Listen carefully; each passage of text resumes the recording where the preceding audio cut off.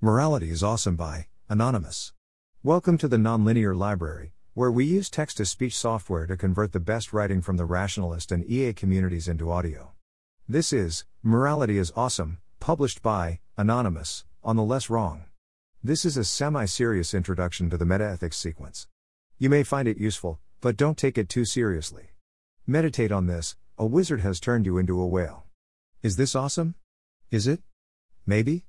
I guess it would be pretty cool to be a whale for a day. But only if I can turn back, and if I stay human inside and so on. Also, that's not a whale. Actually, a whale seems kind of specific, and I'd be surprised if that was the best thing the wizard can do. Can I have something else? Eternal happiness maybe?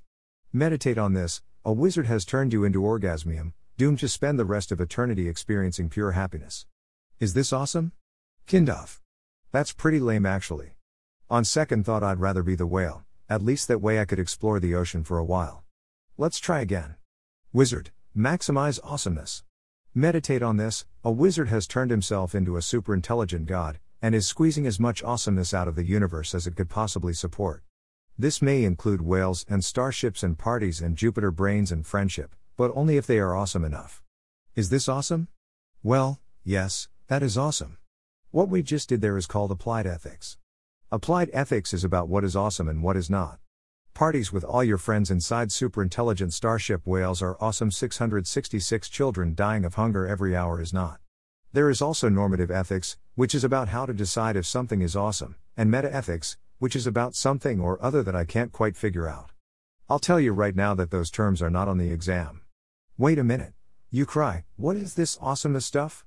I thought ethics was about what is good and right. I'm glad you asked. I think awesomeness is what we should be talking about when we talk about morality. Why do I think this? Awesome is not a philosophical landmine. If someone encounters the word right, all sorts of bad philosophy and connotations send them spinning off into the void. Awesome, on the other hand, has no philosophical respectability, hence no philosophical baggage. Awesome is vague enough to capture all your moral intuition by the well-known mechanisms behind fake utility functions, and meaningless enough that this is no problem. If you think happiness is the stuff, you might get confused and try to maximize actual happiness. If you think awesomeness is the stuff, it is much harder to screw it up. If you do manage to actually implement awesomeness as a maximization criteria, the results will be actually good. That is, awesome already refers to the same things good is supposed to refer to. Awesome does not refer to anything else. You think you can just redefine words, but you can't, and this causes all sorts of trouble for people who overload happiness, utility, etc. You already know that you know how to compute awesomeness, and it doesn't feel like it has a mysterious essence that you need to study to discover.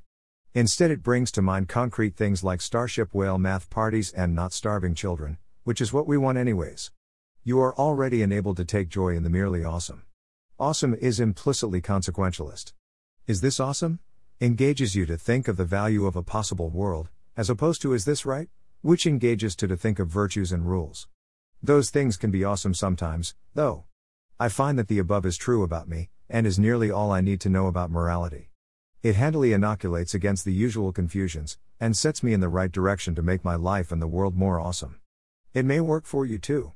I would append the additional facts that if you wrote it out, the dynamic procedure to compute awesomeness would be hellishly complex, and that right now, it is only implicitly encoded in human brains and nowhere else. Also, if the great procedure to compute awesomeness is not preserved, the future will not be awesome. Period.